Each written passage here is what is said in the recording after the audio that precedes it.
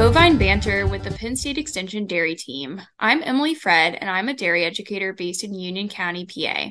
Joining us today is Dr. Sarah Morrison, who is a research scientist at the W.H. Minor Agricultural Research Institute in Shazy, New York.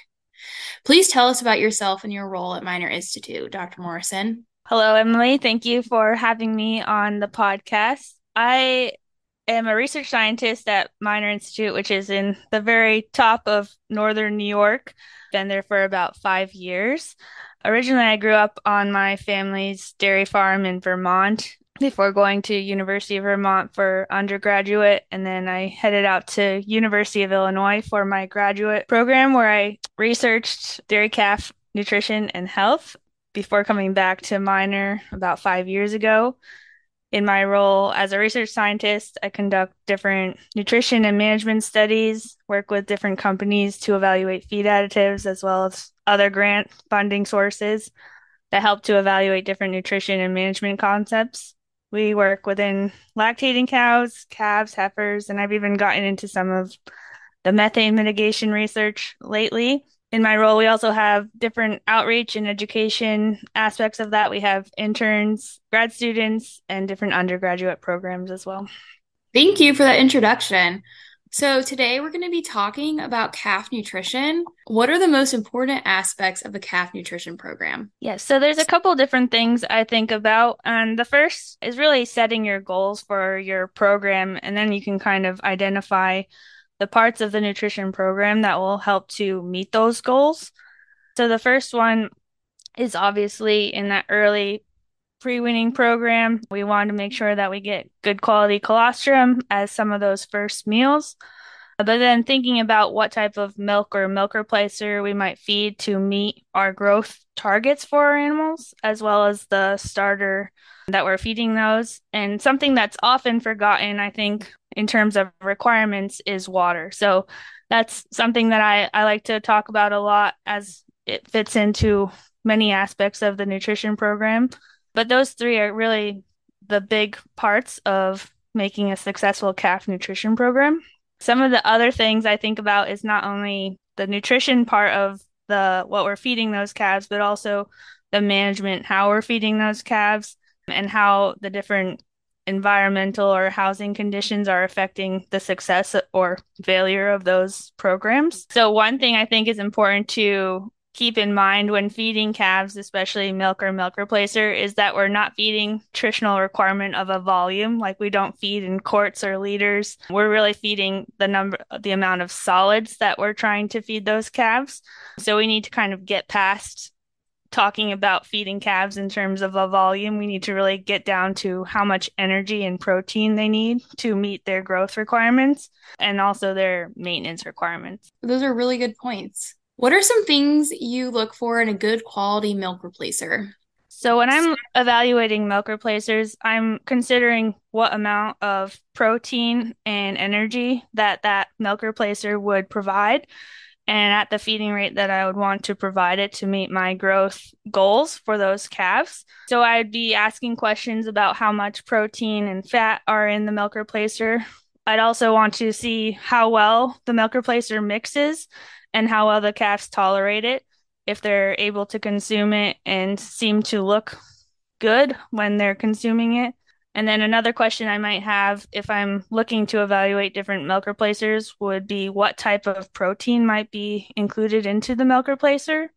Is it a milk-based protein or is it maybe a plant-based protein? There's been a lot of research that has looked at both sources and they can be effective. But I think if you're considering maybe a cheaper alternative and there's some plant-based proteins in there, your youngest calves might not use them, might not digest them as well as some of our older animals. And then as part of that, you might need to consider some amino acid balancing to really meet the requirements of those calves if you're kind of trading off on those different protein sources. So, would you suggest when shopping around for milk replacers, just starting off with one bag of it and see how calves do, and then, purchase a larger quantity? Yeah, I think if you're trying to figure out which milk replacer might work best for you, maybe feeding a couple calves on it, depending on how many calves you're feeding at one time, or trying it for a certain amount of time to see how well it does mix and how well the calves kind of do on that milk replacer, I think would be a good option before kind of buying a full pallet of milk replacer or getting completely on board with that milk replacer. Okay, thank you. Here in Pennsylvania, many farmers feed waste milk to their calves. What advice would you have for them? So waste milk can be a good source of nutrition for calves. It obviously has different parts that meet the requirements of the calves in terms of the protein and fat that those cows are producing, right? Cows are designed to make milk that is supposed to go to calves, so it should reflect their requirements quite well. I think the challenge with waste milk is that depending on which cows are contributing to that waste milk, there can be extreme variability, even if you're pulling from the bulk tank and it's saleable milk. If you're not careful about mixing the milk before taking something for the calves, it might have high fat one day and then the next day it's really low. Or if you're talking about cows that have been treated for mastitis or maybe have a high somatic cell count, those cows are not really keeping a consistent amount of fat or protein. So I think that's a challenge. If we're talking about feeding a certain amount of solids, fat and protein to a calf to meet her growth requirements, can't really depend on that being consistent when using a waste milk. And there's been different research that has looked at what variability of solid intake does to calves. So an example would be one study fed a consistent amount of milk replacer, and in this case, they were feeding milk replacer to achieve this to calves. And then the other treatment was that they would feed varying amounts, but the overall amount of solids that they consumed over the same time period was the same. But the calves that were on the inconsistent diet grew less and ate less starter. So I think the consistency part of waste milk is a challenge and might maybe hinder what those calves' potential might be. Okay. When should farmers start feeding calf starter and how much should they feed? For every amount of time that calves are offered calf starter, they'll essentially double their intake every week. So I think it's important to offer calf starter from 3 days of age or that first week of life. They might not consume a lot, but you want to encourage that intake early on and encourage them to explore that feed stuff. The goal would be that we want them to consume about 4.5 pounds of starter for 3 consecutive days by the time that they're weaned. So if you can help facilitate that and get them to that point earlier in life, they'll be more successful through the weaning period. Some of the starter intake will be dependent on how much milk or milk replacer they're being offered. So if you're offering higher amounts of milk or milk replacer, they won't consume starter as early. They kind of cap out at about 2.5% of body weight for total solids. So if the majority of that's coming from milk or milk replacer, they're going to be delayed in how much starter they're consuming. So you're going to have to take that into account when looking and evaluating at what point you should be weaning. Okay, thank you. What qualities are essential in a calf starter? So I think there's two things. The nutritional composition, we want to make sure that we're formulating that starter to meet their growth requirements and kind of matching that to what's being consumed in the milk feeding program. A lot of that will be coming from the crude protein in the milk or milk replacer. We try to match it in a way to how much is in the starter so that we can meet those growth requirements.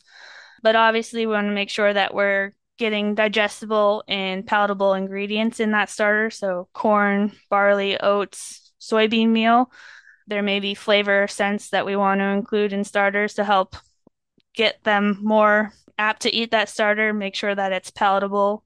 Different programs have made pelleted or textured starter successful, so I think it just depends on what works for the farm.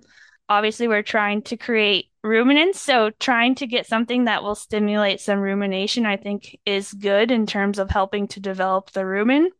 But also, if you're feeding a pellet and that works, maybe incorporating some hay that's chopped or a limited amount might be helpful in stimulating that rumination behavior. So I know there's different recommendations about when you should, start feeding a forage or hay to calves. When do you suggest starting that? So I think the important thing from a hay feeding standpoint is that we're not displacing starter intake to a point that it's going to negatively impact their growth.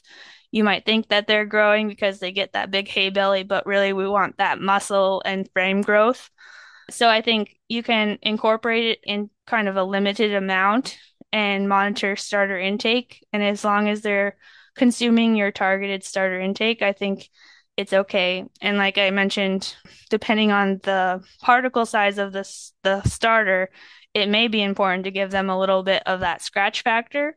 But depending on the starter formulation, you might not need a hay necessarily to help facilitate that rumen development. Okay, that makes sense. When do you suggest farmers start to wean their calves? So weaning, there's not really a one size fits all, but you have to kind of look holistically at your program and kind of evaluate how well your calves are doing up until the point that you would like to wean them. If you're feeding higher amounts of milk or milk replacer, you may have to work to kind of step those animals gradually off of milk or milk replacer to help get that starter intake increase before weaning, or you might have to delay the weaning age. So it's a little bit of dependent on what your milk feeding program is. But I think the key parts of that is evaluating how much starter they're consuming before weaning. So you want that 4.5 pounds per day for 3 consecutive days. If your calves aren't reaching that target, then you might need to consider dropping milk or milk replacer amounts down earlier, or you might have to extend the age at which you're weaning. There's also other things like pair housing or social situations where calves have been observed to start eating starter earlier. So that might help facilitate weaning if that is a challenge. They kind of see their friend eating starter, and they're more willing to go do that as well. That's interesting. How should you change a calf feeding program based on the seasons? For example, when it is very hot or very cold. Yeah, so the calves are most comfortable. They won't expend extra energy between the range of 59 degrees and 72 degrees for our youngest calves less than 3 weeks of age.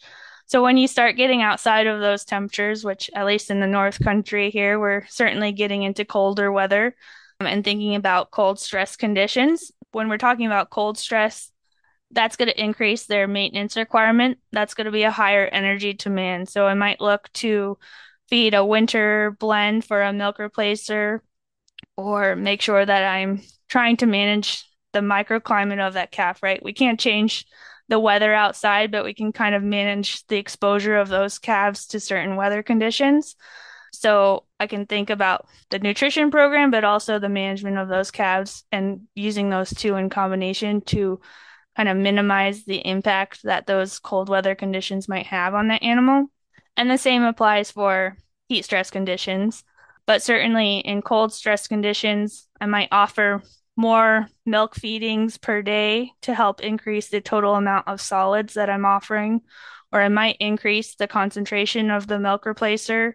If I'm feeding a milk replacer, I wouldn't get much above 15% solids for milk replacer feeding, especially in cold weather conditions. It's harder to get water in front of those animals, so we want to make sure that they have access to water or encouraging that starter intake, right? As they start to increase more starter intake, that kind of starts to generate that rumen fermentation and will expand their thermal neutral zone. And then we're not thinking about it necessarily right now, but in heat stress conditions, trying to minimize those conditions, it's a little bit harder to to manage the requirement change of those animals. They do have an increased requirement for that heat abatement, but they're less willing to consume extra food, right? They're not as willing to go out and eat more starter or milk replacer because it's hot and they don't want to do that. So, in terms of feeding from a nutritional standpoint, it's a little bit harder in heat stress conditions compared to cold stress conditions. I think an important part in both of those situations is providing water. So in heat stress, we want to make sure they have access to water. But also in winter months, we want to make sure that we have water in front of those calves at least a couple times a day. So if you're able to offer at least 2 quarts, maybe they'll consume that right after milk feeding. And if you can come back in the middle of the day, offer it again. If we offer warm water calves are more likely to drink it, and it will help encourage starter intake as well. So they're probably going to consume that 2 quarts of warm water, whereas if it was cold, they might not consume it as well. Do you have any take-home messages for our audience? My take-home message would be to identify your goals and keep those in mind as you're working with your young stock, and make sure that you continually evaluate that, whether it's quarterly when the seasons change, to make sure you're meeting those goals of doubling birth body weight or a certain amount of starter intake around weaning. I think taking weights is a really important way to evaluate how well your calf program is doing to meet those goals, either through a tape or a scale. I think both would give you at least an indication of how well you're meeting those benchmarks. There is different low cost scales that can be used, so it might seem that it would be a big investment, but even $500 can get a good snapshot of how well your calf program is doing, and certainly evaluate as seasons change. If we're getting into winter seasons, making sure that you're addressing the nutritional needs of those calves, and kind of look holistically at your program, right? See where your bottlenecks are, where you can help kind of chip away at your goals to meet those benchmarks.